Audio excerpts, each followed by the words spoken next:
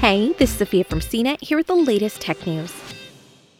Black Panther actor Chadwick Boseman passed away this year after a 4-year fight with colon cancer, but that doesn't mean he's forgotten.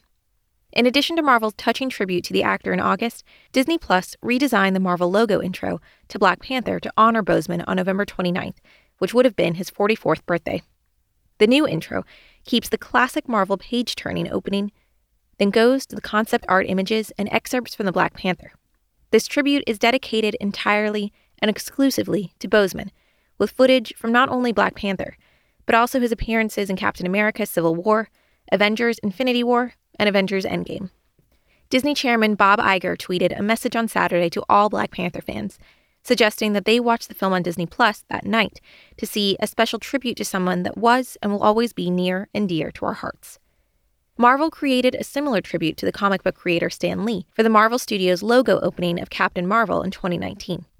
Disney Plus also has the documentary Chadwick Boseman, A Tribute for a King, honoring the Black Panther star's life, legacy, career, and the cultural imprint he made on and off screen, available for fans to watch as well.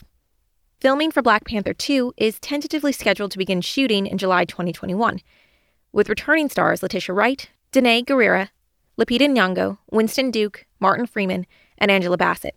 The sequel, however, won't reproduce Boseman digitally. Black Panther 2 is scheduled to open in theaters on May 6, 2022.